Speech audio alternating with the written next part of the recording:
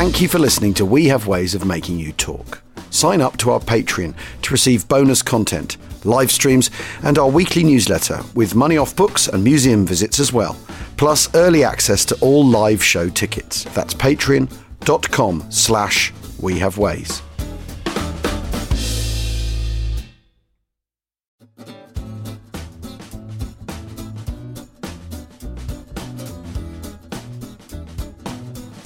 Attention. Hello there, listeners. It's We Have Ways of Making You Chalk, another one of our Chalk Valley We Have Ways of Making You Talk crossovers. The Avengers films have nothing on this for sheer crossover power, do they, James? No, absolutely not. We've combined our podcast with your History Festival and Pun carrying all the weight. The load-bearing. It's amazing, isn't it? It's amazing what can be done, what can be achieved. And actually, with one word, while I think about it, because I forgot the other day, can I just puff the Chalk Valley History Show, which is also going on every night at 7:30 p.m. live. And tonight, Thursday, the 25th of June, the main talk on the show is Adam Rutherford, the brilliant Adam Rutherford, talking about how to argue with a racist. You're on as well with your Spitfire Wing Spar bit. Laura Maitland. And we've got Annette Gordon-Reed from the US and Tom Timbrell, who's doing his Iron Age Forge. So lots going on tonight, so do have a look at that. And you can get that at cvhf.org.uk, and it's on, there's a link straight through to YouTube premiere at 7:30 p.m. tonight. So that's cvhf.org.uk. cvhf.org.uk to see me blather on about a piece of aluminium. I mean, there's other items, obviously. Right, now. But nothing as important as that, obviously. Right, now, listeners. Hello there, everybody. I've been looking forward to this for ages and to getting this chap on to talk to us at some point. We are talking today to Professor Gary Sheffield from the Department of War Studies at the University of Wolverhampton and author of such books as Forgotten Victory, The First World War, Myths and Realities, a book that basically upset all the right people, I think is one of the ways of looking at it. Yeah. Broke an awful lot of crockery in the process.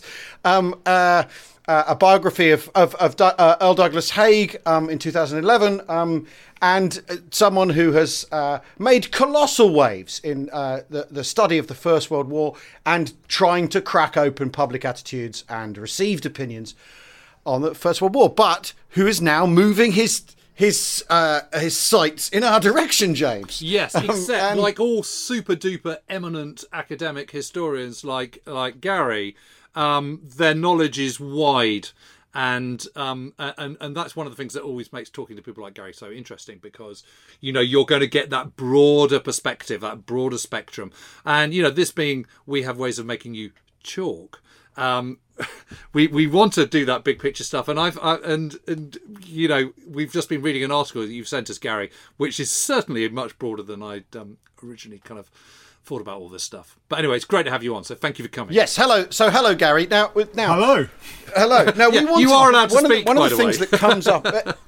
Yes, yeah, that's good. Yeah. I didn't want to interrupt your flow. Well, no, we were singing your praises, of course. One of the things that comes up every now and again when people talk about the Second World War and the 20th century is this idea of a 30 years war, a second 30 years war, because it kind of fits, doesn't it?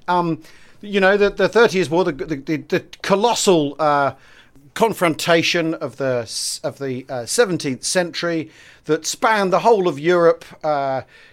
Vast amounts of people killed, Germany shattered, or the German state shattered by it, Sweden overturned. It happened here as well, if you include the English Civil War, and so on. But what do you make of this idea of a 20th century 30s war? Because it's neat, isn't it? Well, it fits. It is very neat, and in some ways it works really well, because from our perspective, it's easy to look back and see, right, there's this, in effect, the argument is there's a European civil war.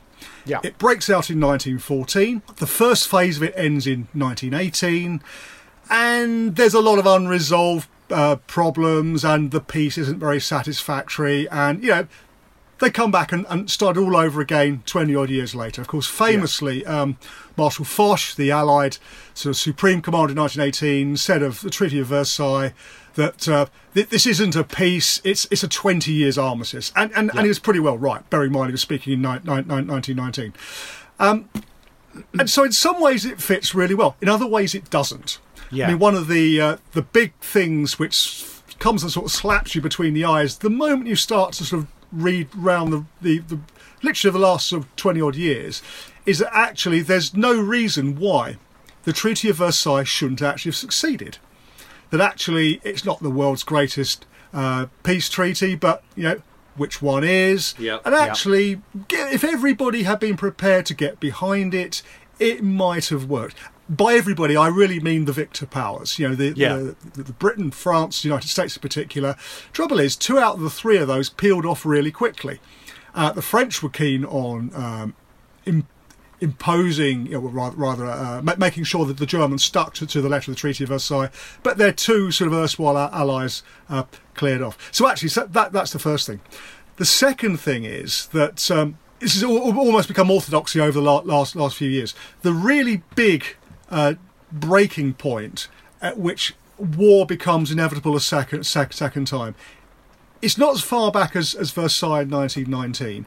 It's really the Wall Street crash, which in 1929, which brings about the Great Depression, which hits Europe with full force in 1930, 31, 32.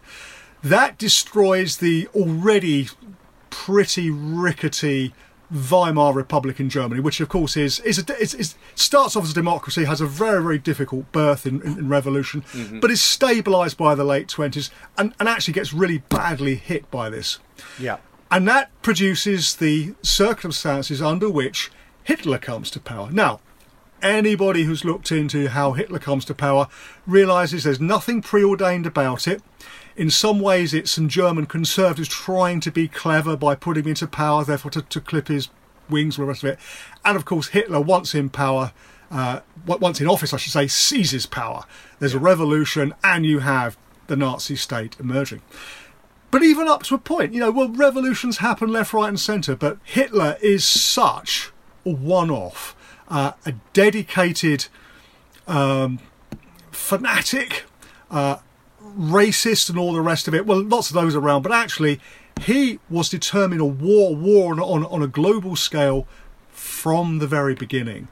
And it's easy to imagine that history goes pretty well according to as it did in reality, and you have some sort of military figure emerging as a dictator in the early 30s, and you might get some sort of small-scale border war with Poland in 1939. What you actually got was this vast racial, genocidal, ideological war, and that's Hitler's doing. So, but Gary, I think it's worth pointing out, isn't it, that I think because we live in such interesting times at the moment, the interesting thing about is why is it the Wall Street crash? And it's the Wall Street crash because you have this incredible economic downturn, and what you get when you have incredible economic downturns is you then get political unrest follows, as sure as sort of, day follows night.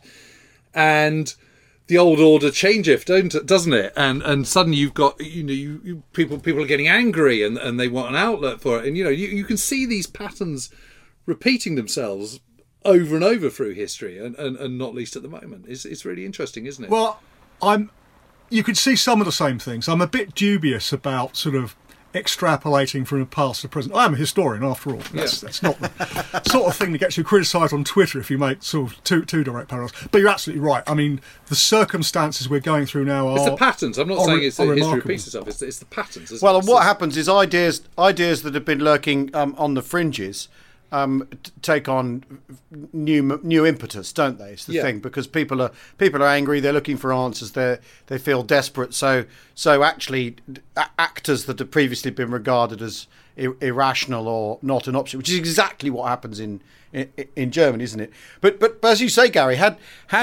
the nothing's ordained about Hitler's arrival in power, because he takes office and then, as you point out, then takes power, because you've had plenty of people in Germany in office who haven't really been in power, which has sort of been the gap. Well, there's an election in July 1932, isn't there? And he comes into power in January 19. It's 6 months later, isn't it? At which point the Nazi vote had actually dropped. Yeah. Yes. From earlier on. Yeah. I mean, it's absolutely right. I mean, you see all of these things going on at this time, and as well as ideas coming from the margin. Of course, some of them are actually, inverted commas, good ideas. In the US, the United States is going through absolute traumatic economic problems in the early 30s, and it throws up a charismatic radical leader, but it's FDR. Yeah, It's Roosevelt, who actually does come up with some things which would have been regarded as being, completely beyond the pale just a few years before. The whole New Deal and all the rest of it. I know you had Dan Todman on a few weeks ago, and he's very keen on this idea that Britain in the 30s, I think, is stable, not least because you've already got a sort of liberal version of Toryism in place, particularly under Baldwin. Chamberlain is a much more divisive Marmite figure, but Baldwin's the key guy in power at the early stage, and so you don't have the sort of political space for a rabble-rousing radical. I mean, Oswald Mosley, is the obvious example, who clearly wanted to come to power. France, of course, you have enormous political instability, and what happens is that democracy survives, but the French state, I think, is greatly weak. And of course, 1940 and Pétain, the National Revolution, all that happens. So all of these things, there's a range of things which happen because of the instability in the 30s. Back to my original point, it's by no means predetermined that the First World War, slightly dodgy peace, Second World War breaks out 20 years later, do not pass go, do not collect 200, all sorts of things. Old A.J.P. Taylor, of course, I suspect we're all brought up on him. Do you think it is? I mean, there's so much upheaval though in the 1930s, isn't there? There's Piers Brendan's Dark Valley. He sort of looks into all this kind of forensically. And, all these. I mean, from the upheaval in Japan to China to political changes we talk about France, but huge number of different governments in France, very unstable politically at the time. The economic downturn of 1929, is that also is that a hangover of 1914 to 18, do you think, and Versailles, or is that overstating it? Well, the last thing I would claim to be is an economic historian. But no, it strikes me that what happens, of course, is the world economic order is given an enormous shock by the First World War.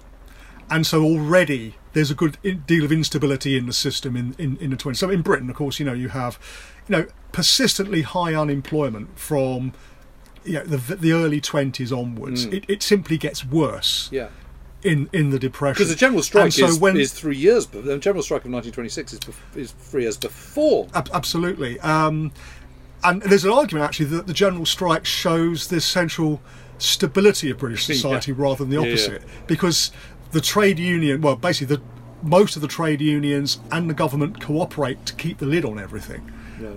So, it's very different from Germany just a few years later or a few years earlier. So all of these things are in the mix. So, but it was a very volatile situation, and the Great War really rips everything up and makes everything new. Because certainly when I was when I was at school, when I was a student at university a very long time ago now, there was sort of general assumption that the Second World War was the point at which everything changed. Actually, no. The world the Second World War destroys is barely 30 years old, because actually the old order, where you have the Habsburg Empire, which has been there for how many hundred years and what have you, that's the stability which is destroyed by the First World War. So back to Al's original question for about 3 hours ago now, strikes me that the 30 Years War thesis actually makes a lot of sense, because clearly we're in a really big period of stability which lasts from 1914, arguably a few years before, to 1945, definitely a few years after. But there's a sort of, sake of argument, a 40-year block of instability and crisis, of which the two world wars are at the centre of it. But that doesn't mean that the First World War absolutely causes the Second World War, or rather the ending of the First World War doesn't cause the Second World War. another way out of it is certainly possible. Even be a small-scale war in 1939, but not on the scale of the one we get. But is the thing that's not remarkable about the 20th century though is that and you're going to argue with this proposition is that this is the first time populations are mobilised fully. That this is the first proper. This is how we see it from here. That because people aren't in touch with what happened particularly in this country, aren't really in touch with the European mobilisations and the way, for instance, the Napoleonic Wars were fought in Europe. That there's this idea that these are the first total wars of populations, wars of citizens, wars of governments, and rather than wars of states, rather than crowns and their military castes, if you will. And but that isn't the case, is it? The Napoleonic War is a citizen state. The French Revolution generates the idea of the citizen soldier, the relationship between the soldier, the citizen, and in fact all the things that in the Second World War the British state uses in order to mobilise its population. That you're a citizen, so you're doing your bit to help everyone else out. Is that right? Yeah, I think so. I mean, like everything in history, you get two historians together and you get about 45 opinions. And total war is actually quite controversial. But I actually think it's a really good way of understanding the way that wars operate and actually how societies cope with wars. If you regard total war as being, we mentioned the 30 Years' War of the 17th century, just killing lots of people. Well, that's happened many times before. Yes. What's different from 1792, the outbreak of the Revolutionary Wars, then becomes the Napoleonic Wars, is that you get a very deliberate attempt, first of all by the French and then by everybody else, to mobilise populations in a way which they haven't really been able to do before. And I think there's two reasons. The first one is it's about ideas. The idea that at the Battle of Valmy, the famous example in 1792 when the Prussians, the army which had been of Frederick the Great and was still supposedly the greatest army in Europe, gets turned away in actually a pretty small scale battle at Valmy by a bunch of sort of ragged French revolutionaries. Well, why is that? Well, all sorts of reasons, but one of them is that this is mobilising people who are now citizens and not subjects. They are fighting because they have a stake in the state they're defending, and that's new. So they've got skin in the game in a way that they haven't before. Absolutely, and if you accept that you're no longer sort of a peasant and a subject of a king, you are a citizen, and therefore you have certain privileges. You also have certain responsibilities. The key one of which is to defend the state. But presumably it's also morale, and Alan and I have spent an awful lot of time talking about the importance of morale in the Second World War. But any army, if it's got no morale, it's kind of very difficult to kind of motivate people. And if you're doing it because you've been told to by your king or by your knight, or you're just a serf, then as you say, you've got no skin in it, have you? But if you're suddenly a citizen and you're fighting for sort of a bigger ideal, then you're more motivated, aren't you? Motivation is really important. Well, it's absolutely critically important, and the French score really, really well on this, actually for much of the period we're talking about, right down to 1815, because they regard themselves as actually having a stake in what they're fighting for.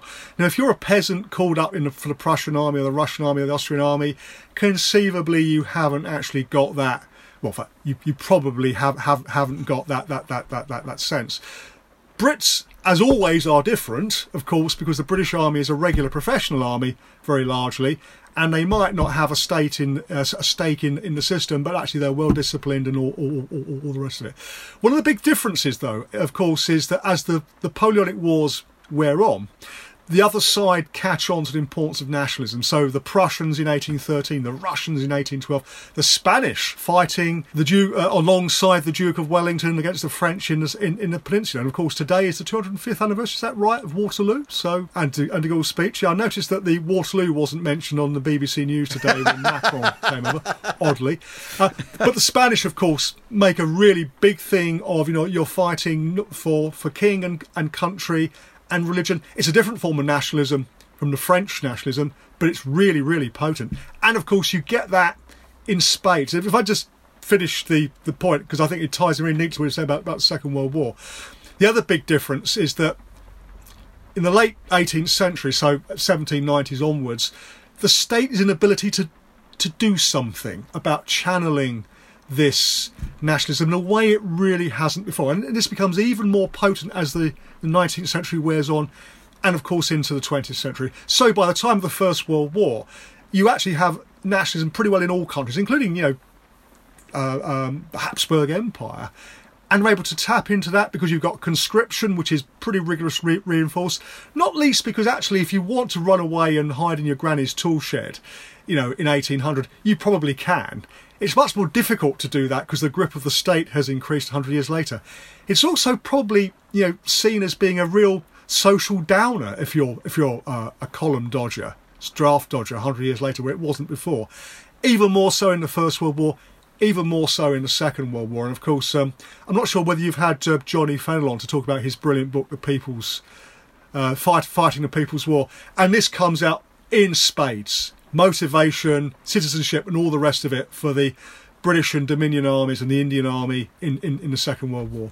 Because this is one of the interesting things, isn't it, about the 19th century, is that nationalism is really a product of the French Revolution, and for a long time during the 19th century is essentially a progressive idea. It's a new idea because it's getting rid of the idea of kings and subjects and repositioning the citizen, and inventing the state. And so in the 19th, so then when Nazism come along, Hitlerism, but basically taking those clothes. It's one of these, snakes and ladders of history thing that nationalism, which comes from a revolutionary place, from arguably from the left, ends up in the hands of people certainly on the right, and sort of nationalism's traverse across the political spectrum is pretty interesting. And then the state, politicians using it and then backing away from it because it's such a potent force. It's a fascinating part of its absolutely, progress. Because at the end of the Napoleonic Wars, the monarchical powers, the old regimes who've won, they want to stuff the nationalist genie back in the bottle. Yes. Yeah, and it doesn't work, does it? It doesn't work at all. It doesn't. You suddenly get that movement in Italy, which develops after the Napoleonic Wars to kind of the push for unification, kick out the Habsburgs. What do we want the Habsburgs in Italy? And that eventually sees its end in 1861, of course, with the Risorgimento. But you have the revolutions of 1848. You've got all sorts of stuff going on. Absolutely, and the message is, we the people want to kind of we want to take back control. To coin a phrase. We're just on that very thought. We will take a break and we'll be back with Gary Sheffield in a minute because I need to take back control of this podcast. See you in a tick.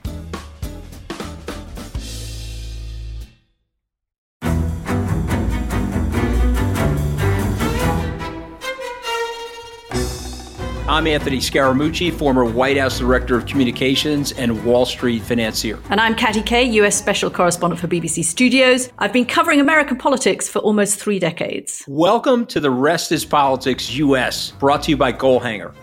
Go on, tell us, were those donations you made, like Obama in 2008, was that idealism? Were you hoping to get something out of these campaigns that would serve your own business interests, for example? So I think this will either make this podcast incredibly successful, Katty, or people will be horrified and they'll shut it off right now because I'm going to be very real with you.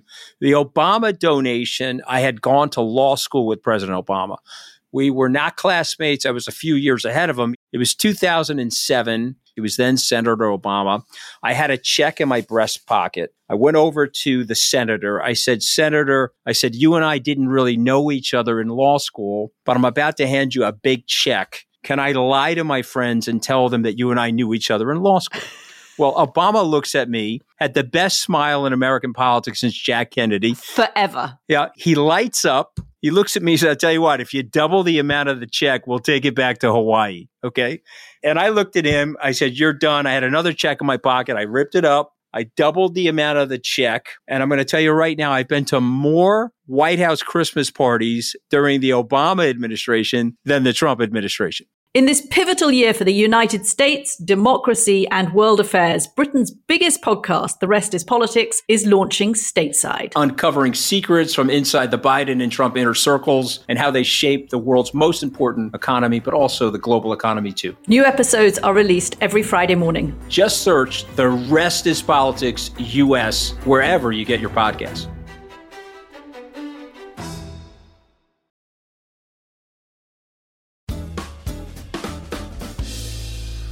Welcome back to We Have Ways of Making You Chalk. Sorry about that. What a thought to end on. Well, no, but it's this is the thing. This is the interesting thing, and it is interesting the way that nationalism has made its way across the political spectrum. I remember John Keegan writing about this very interestingly about Prussian citizenship and rifle clubs in Germany, in German provinces, where people would join up to be riflemen, and that was how you then you did your military service, and that way you got the vote. Right. And that, and so you could, so there's sort of an argument that that when you get universal suffrage after the First World War in this country, it's the people of Britain being told, thank you for your service, well done, you turned up when we needed you to as riflemen, so now we're going to give you the vote. I mean, that's not actually, I think, not far off at what happened, really. Well, it's absolutely right. I mean, there is a sense that the working classes are mostly disenfranchised. They're actually forming the bulk of the armies in the First World War. Therefore, they must be rewarded. And actually, I think people lost sight of this 2 years ago when we were commemorating the 100th anniversary of women's suffrage. That actually was, in many ways, an add-on to giving male working classes a vote. Yeah. But actually, spooling back a bit before the war, the British Dominions, particularly New Zealand and Australia, had already brought in universal suffrage before the war, and one of the reasons for that is there's this sense that they've proved willing to defend the country and the empire, therefore that must be rewarded. So there's a real sense, why citizen soldier, which actually happens what I'm writing about at the moment, is important out in the Dominions, because it shows your Brits abroad, you're actually worthy of self-government, and because these places tend to be a bit more democratic than Britain were at that stage, the vote came along early. So, and again, we forget that the current British political system is barely 100 years old in terms of universal suffrage and all the rest of it. We're talking about a really recent phenomenon in historical terms. Yeah, which after all, and again, Jonathan Fennell talks about this, and other authors like Ben Kite and Alan Allport, that the idea that the Second World War Army is a different prospect to the First World War Army because they're voters. And it's a completely different, literally a different constituency that the generals are dealing with. They're dealing with people who live in constituencies all of a sudden, and who have a say. And that's absolutely right. And generally, anyway, they're a more Bolshevik lot than their fathers and uncles and elder brothers. In fact, the amount of social change between 1918 and 1939, I think, is really underrated. That on the surface, you've got the same sort of army trotting out in 1914 as in 1939. Actually, you haven't. I mean, they think differently. It's 20 years into a sort of democratic experiment. And they're not quite as deferential, are they? They're not nearly as deferential. And one of the things which, flying off a tangent here, what I've been working on recently, is I think the British officers in... No, tangent away, we like that on this. The British officers in the First World War, I think, are very, very good at actually recognising what their men need in terms of paternal leadership. Officers of the Second World War, oddly, really they're not. And I think they're taken by surprise by how the nature of the soldiers they're being faced with, who after all are the sons of the blokes that the generals are commanding as captains and majors 20 years before. They actually have a really quite a different outlook on life. And again, this is all wrapped up to this idea of huge change, ripping up in 1914, and they still haven't entirely reassembled the bits in the right order in 1939. Yeah, I mean, and the army, because the army are keenly aware of this, aren't they? Adam is they're sensitive to this idea. You've also got that thing where the generals think, well, I can't ask them to do the things we asked their fathers to do. They'll just say no. They're too Bolshevik. They'll tell us to get knotted. And you also, and it's a thing in Letters Home an awful lot, especially in Normandy. You've got people saying, "Well, at least it's not as bad as it was for my dad on the Somme." I know things are bad here, and when we talked about Normandy a lot, about the meat grinder in Normandy that it descends into, and they're right. They're all saying to each other, well, "It's not as bad as what my dad had to put up with," and it arguably really. Well, do you know is. what? I remember really clearly talking to this lovely chap called Peter Moore, who was in the Leicesters. And he fought in Tunisia, and then he was wounded at Salerno, came back, and then fought on the Gothic Line battles on the with Eighth Army on the eastern side of Italy, he shared with me this letter that he'd sent to his parents, saying exactly that. He said, "I'm reading," and there was a line where he said, "I'm reading Memoirs of an Infantry Officer at the moment by C. Fitzasin to remind myself that however bad it is, it wasn't as bad as it was in the Western Front." And I said to him. Exactly your point, Al. I said, actually, it was worse. And I said, just think about it. Think about all the letters you've sent before. My friend from school, Johnny, I've just heard that he's died. Phil has just died. Bob didn't make it. It's literally all his mates get killed. And actually, I think I had to be something like 35 combat veterans of the Italian campaign. And of all those veterans, there was only one who hadn't been wounded or badly so. Well, it was just amazing. That's so right. I mean, the first thing I ever had published on the Second World War, the first thing I own up to anyway, was a chapter in a book called Paul Anderson Angus. Yes, Time to Kill. Yes, Time to Kill. And I did a chapter called The Shadow of the Somme, and I basically just made that argument that all these guys in the Second World War consoled themselves by, no matter how horrible it was, that their dads had it worse. So, well, actually, no. Normandy, Casino, Chindits. Yeah. They had a really, really bad time. That's the one. Yeah. That's it. Yeah. You can't see, but I'm holding it up. Shadow of the Somme by G.D. Sheffield. It's when I still use my initials until I was told to start using my first name because it's more used. Oh, you'll be pleased to know you've got a tick there, Gary. Ah, you actually read it. but it's so important because I think that the soldiers of the Second World War mythologised their dad's war to make sense of their own one. Yeah. And I think someone in that book made the point, I can't remember who it was, might be John Ellis actually, that particularly the infantrymen, they had, considerably an even worse time than the their First World War predecessors, because the vast majority of British soldiers in the Second World War were on the lines of communications, or they were doing something. And what are we talking about? Was it 15% of all soldiers in Normandy were actually in rifle companies, and they took 75% of the casualties? I think it's actually 14%. Yeah, I mean, but that's interesting. That's the difference between the First World War and the Second World War, is that the proportion of those who are really right at the sharp end is much less. The makeup of Second Army in Normandy is 43% in the Service Corps. We don't have anything like that number in the First World War. Yeah. I think it's only 8% in tanks, whereas everything that we write about, whether it be a commando comic, whether it be a film, Saving Private Ryan, whether it be a narrative history, a documentary, all we focus on is the 14% in the infantry and the 8% in tanks. So it gives this impression that they make up kind of 90% of the army, when actually they collective they make up only 22%, and it is very, very distorting. Yeah, I'm absolutely right. It's not original thought, and again I can't remember who said it, but why don't we have our vision of the Second World War shaped by the same sort of things we have our vision of the First World War? Well, because you don't get this mass of sort of really grim memoirs. I mean, you do get grim memoirs from the Second World War, but most people are writing about their war as being very different from the infantryman's experience. And so, things like Martin Lindsay's so few got through, or Sidney Jarry's 18 platoon, they're not nearly as well known as they should be in comparison to, I guess, their First World War equivalents. Because, well, in the case of Sidney Jarry, I mean, the reason is because he refused to publish it properly. He only wanted to do it for raise money for his regiment, which then became the light infantry regiment in Dorchester.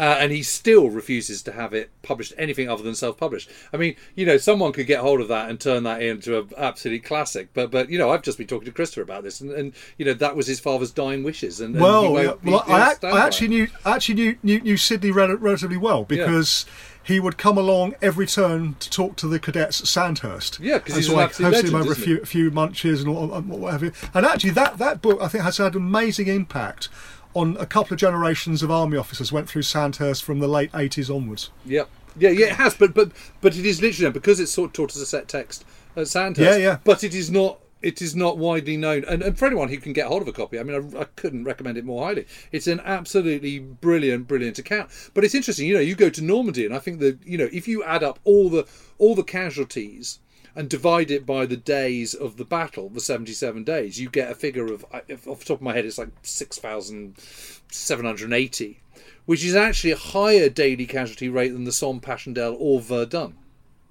But it's, but the proportions of people at the coalface is obviously less than it was in the First World War. But if you're a frontline soldier in the Second World War, your chances of getting through unscathed are literally zip. Can I sort of drag this back to 30 Years' War thesis? Yeah. That's exactly how we like to do things. The point is, I think that where the 30 Years' War does work as an idea is you see the Second World War in terms of tactics and very largely technology as well, as being more of and better than 1418 rather than completely invented from scratch. Yeah, right. And certainly, and I think it's really interesting because you find Second World War vets, Sidney Jerry being one of them actually, being quite sniffy about First World War veterans. So of course these old farts as far as they're concerned, with these outdated methods. Actually, you look at what they're doing in 1918. It's not much different. It's not much difference. It really isn't. But of course, they've got this. If you look at the battle plan for Alamein, I mean that it's huge artillery barrage advance. I mean, there's not a lot of difference from. So if you added up the First World War, but the difference is, of course, is they can all communicate with one another. So if you added up, that's the big difference. So if you added up to 10 years in total fighting, you basically spend half of it fighting like the first 3 years of the First World War, and half of it fighting like the Second World War, if you want, because I mean that's what the French are. This idea that the Germans fight World War II, the French fight World War I in May 1940. That there's this sort of that the penny has dropped for some and not for others is another part of the story, isn't it? Well, that's right, and actually, I think that's a bit unfair on the French, because the French thought really hard about the lessons of the First World War and came up with precisely the wrong ones. if you actually look at the rationale behind the conducted battle and all the rest of it for 1940, actually not even 1918, in 1916 terms, it makes a certain amount of sense. But of course, they haven't really caught up with the broader thinking. The Germans, of course, on the other hand, get huge admiration for what they did. In fact, they also drew effectively the wrong lessons. They come together with, debate this term blitzkrieg, which works when it works, but then basically I think is a false form of warfare. But Gary, that's how the Germans have always fought. I mean, that's how Frederick the Great fights. This idea that because they're resource poor, because they're stuck in the middle of Europe, they've, whatever battle they've got to be that they're going to fight has got to be fought quickly, because otherwise they're going to be stuffed. The moment it gets drawn out and attritional, they're in the doo-doo, and so that's sort of as old as the hills for the Prussians and then the Germans. I mean, there's nothing new at all. It's just that in 1914 they get bogged down, and ultimately so they do in the Second World War too. Well, absolutely is. I mean, the difference is that this time people take it seriously. I mean, on the other side, I mean, I've been listening to some of the stuff coming out about Normandy recently, and of course the British make, again, a really wrong decision in 1940, 41, 42. What the Germans have are lots and lots of tanks. That's the key to their success. Therefore, we need lots and lots and lots of tanks, which we end up with lots and lots of tanks and not enough infantry in 1944, and we haven't really worked out the correct way to use tanks, and. So all of these things, I think, they're understandable spin-offs from the lessons of the First World War, which then lead on to what happened in the beginning of the Second World War. But it really takes a wise if very egocentric, head on the shoulders of Bernard Montgomery to come up with, I know, what we do at Alamein is go back to what I learned as a staff officer in 1917 at the Battle of Messines. We'll have a nice sort of set-piece offensive, lots of artillery. But Big Monty, of course, he would never own up to where he got his inspiration from. And again, in 1944, and of course, separately in the Mediterranean in 42, 43, 44, you have the British Army coming up with combined arms tactics, which are really well known in 1918, but for all sorts of reasons been forgotten or at least neglected, and you have to put them all back together again. So, yeah, I think the Second World War, treating the First and Second World War as being two, linked conflicts in terms of technology and tactics and methods, I think makes a huge amount of sense. So this idea of, I think, the 30 Years' War actually does work quite well in that respect. In that regard. And then, of course, the advent of nuclear weapons just means it's all changed. That's all. That era has ended as well. That era of that form of total war. Yes.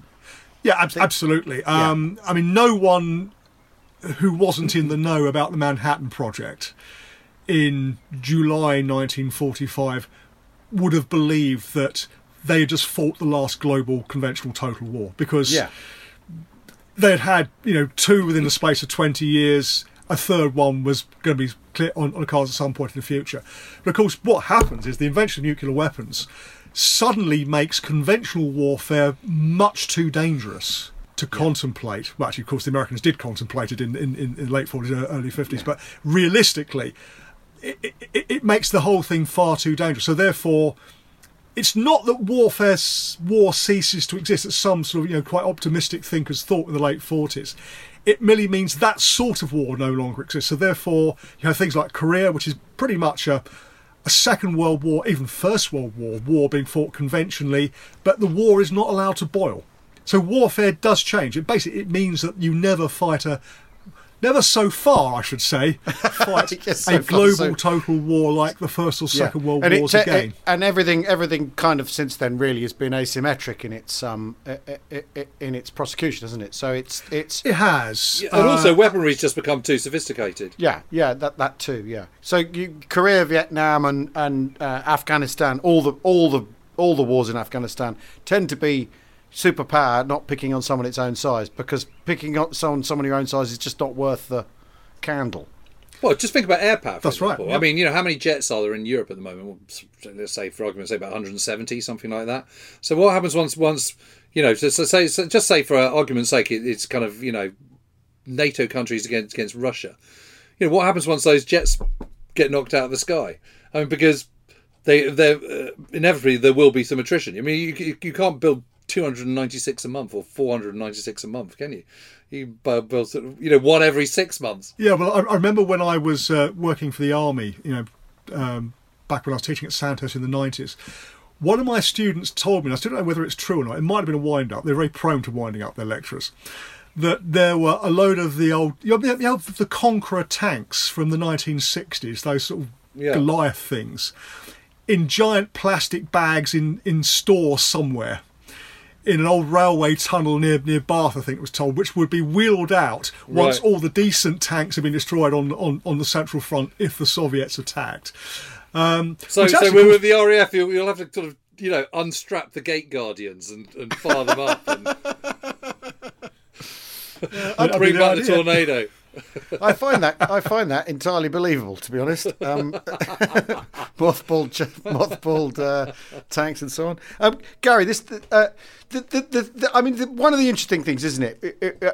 To go back to what we were originally trying to talk about, is that of course a thing like the First World War, Second World War, as they go further away in time, it's perhaps easier to bracket them together, isn't it? Whereas when they're up close, it's the tumble of history of one thing happening after another. And is it the historian's temptation to say, oh well, I can give these a label now and explain them with an overarching label, because right at the start you did say after all, if German conservatives had found a different way of dealing with Hitler politically, we'd be talking about the First World War and then whatever happened in the 50s. When you know what I mean? Yeah, I do. Yeah. So to go back to, I digress from my own point. Is this not like a historian's temptation to sort of say, here's the thing, because the echo with the 30 Years' War is almost irresistible, or is this actually how patterns emerged, like James said earlier? It's a bit of both things actually, because certainly from the late 1890s onwards there was a sense, I think it might have been at Moltke the Elder who made a comment that the next war that start will be a 30 Years' War because of the strength of the states involved and what have you. So there was actually a sense running alongside the idea that the next war would be short, which actually I'm far from sure was a universal belief among decision makers, that actually you're letting yourself in for something really nasty if you let the genie out of the bottle. The other thing, of course, is that historians, you're actually right, do like to sort of play around with stuff like this. I can't remember who said it, but said there's two sorts of historians. There's lumpers and splitters. The lumpers like to put things together to form patterns. The splitters like to sort of clear them off to sort of find clear blue. That's blue a great water. line. Are you a lumper or a splitter, Jim? Well, I don't know. I'll have to think about that. I think I'm a lumper, actually. You think you're a lumper? There we go. Oh, we're nearly turning into an Oompa Loompa, which is not quite the same thing at all. But but certainly, I think if you're in the 1920s, to be told or at least hinted at that this might not be the end of it is really shocking. Colonel Reppington, who was the military correspondent, first of all, the Times and the Morning Post, terrible reprobate and all-round cad. He published in 1920 2 volumes of memoirs, which caused a scandal, not least because he was recounting, diaries, not memoirs. He was recounting conversations he'd had with people only sort of 18 months before. I sat down with Winston. Winston said such and such. That's very, very shocking if you're involved. But the real reason why it caused a scandal was he called these memoirs the First World War. In 1920, he was implying there was going to be another one. And that was not a popular message. No. In the 1920s. And of course, for most of the interwar period, they didn't actually call it the First World War, World War One. It was the war, the Great War, the European War. There was some piece by, I think it's David Reynolds, a few years ago, who looked into the politics of what you call wars.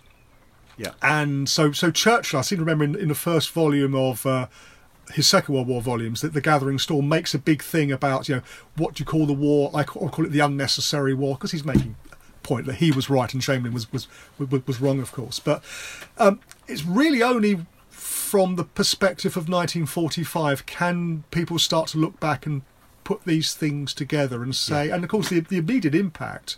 AJP Taylor, I think I mentioned him and did finish the point, but of course in the early 60s, he argues that Hitler is a sort of, I think calls him wicked but rational. Yes, that's exactly what he calls it. Dictator. He's wicked but rational. He's sort of and he fits the kind of bill of what's going to happen and what opportunities he's given, and it's all kind of. I mean, it was a scandalous interpretation of events when he came out with it. And it was a scandalous interpretation of events, but it actually puts together the First and Second World War really nicely. Yeah. But of course, since then, I mean, I think the best historians to deal with this, Sir Michael Howard, who was very sadly died last year, and Philip Bell, PMH Bell, who actually also died not that long ago. Around the same time in the mid-90s, they both made separately the same argument that actually, no, Hitler was a one-off. He was such against the run of play that if Hitler had not come along, you could easily have seen the First World War succeeded by a sort of peace broken by local wars, but nothing on the scale of the Second World War. Hitler made the difference. Yeah. And I think that really is where my views lie on this idea of a 30 Years' War. Yeah, it works really well in some ways, but you mustn't see the Second World War as a direct consequence of the Treaty of Versailles. Right. Wonderful. Not a foregone conclusion. It's fascinating. No. Yeah. Thank you, Gary. Well, I mean, we got. You know what we did there, James? Which we rarely do, is we ended up back where we started. That's amazing, isn't it? So, well, we should amazing. congratulate ourselves on that. But that was fascinating, Gary. And Thank you it's so much, interesting. Gary. Yeah, and really I let you get away with the kind of the British were crap and didn't work out how to use tanks. But maybe No. I did not say that. I said elements of it were. No. I know. I'm only joking. But maybe we can discuss that one another time. Can I just say, apropos, I do not think the British Army in the Second World War was crap. Far from it. I know. I share an office with Professor John Buckley, Yes. who would be kicking me out if he thought I believed that. Well, thank you, Gary. And can I just remind everyone again that we've got this the Chalk Valley History show on tonight with Al talking about his Spitfire bit, and also Adam Rutherford and Living History and all sorts of things. So that is on. If you go to cvhf.org.uk. You can see that live on YouTube Premiere at 7:30 p.m. or thereafter tomorrow. And Gary, you're writing about the Dominion soldiers in the Second World War, aren't you? Their experience of I'm writing a book called Civilian Soldiers: The Experience of British and Dominion Soldiers in Two World Wars. So I'm comparing the First War and Second World War, and the Brits with all the Dominions. So no pressure, nice small task. Exactly. Where do you start? Jeepers. When can we expect that? When will that appear in my Kindle? I'm hoping to get the first draft finished by the end of the year. So I've got my teeth into it now, and when it's making progress. When it's up on its legs properly, come and talk to us again, please, and we'd love to hear your findings on that. It'd be brilliant. Well, huge thank you to Gary Sheffield. Thanks everyone for listening. Cheerio, everybody. I'm a splitter. I'm not a lumper. Cheerio. Okay, thank you. Bye.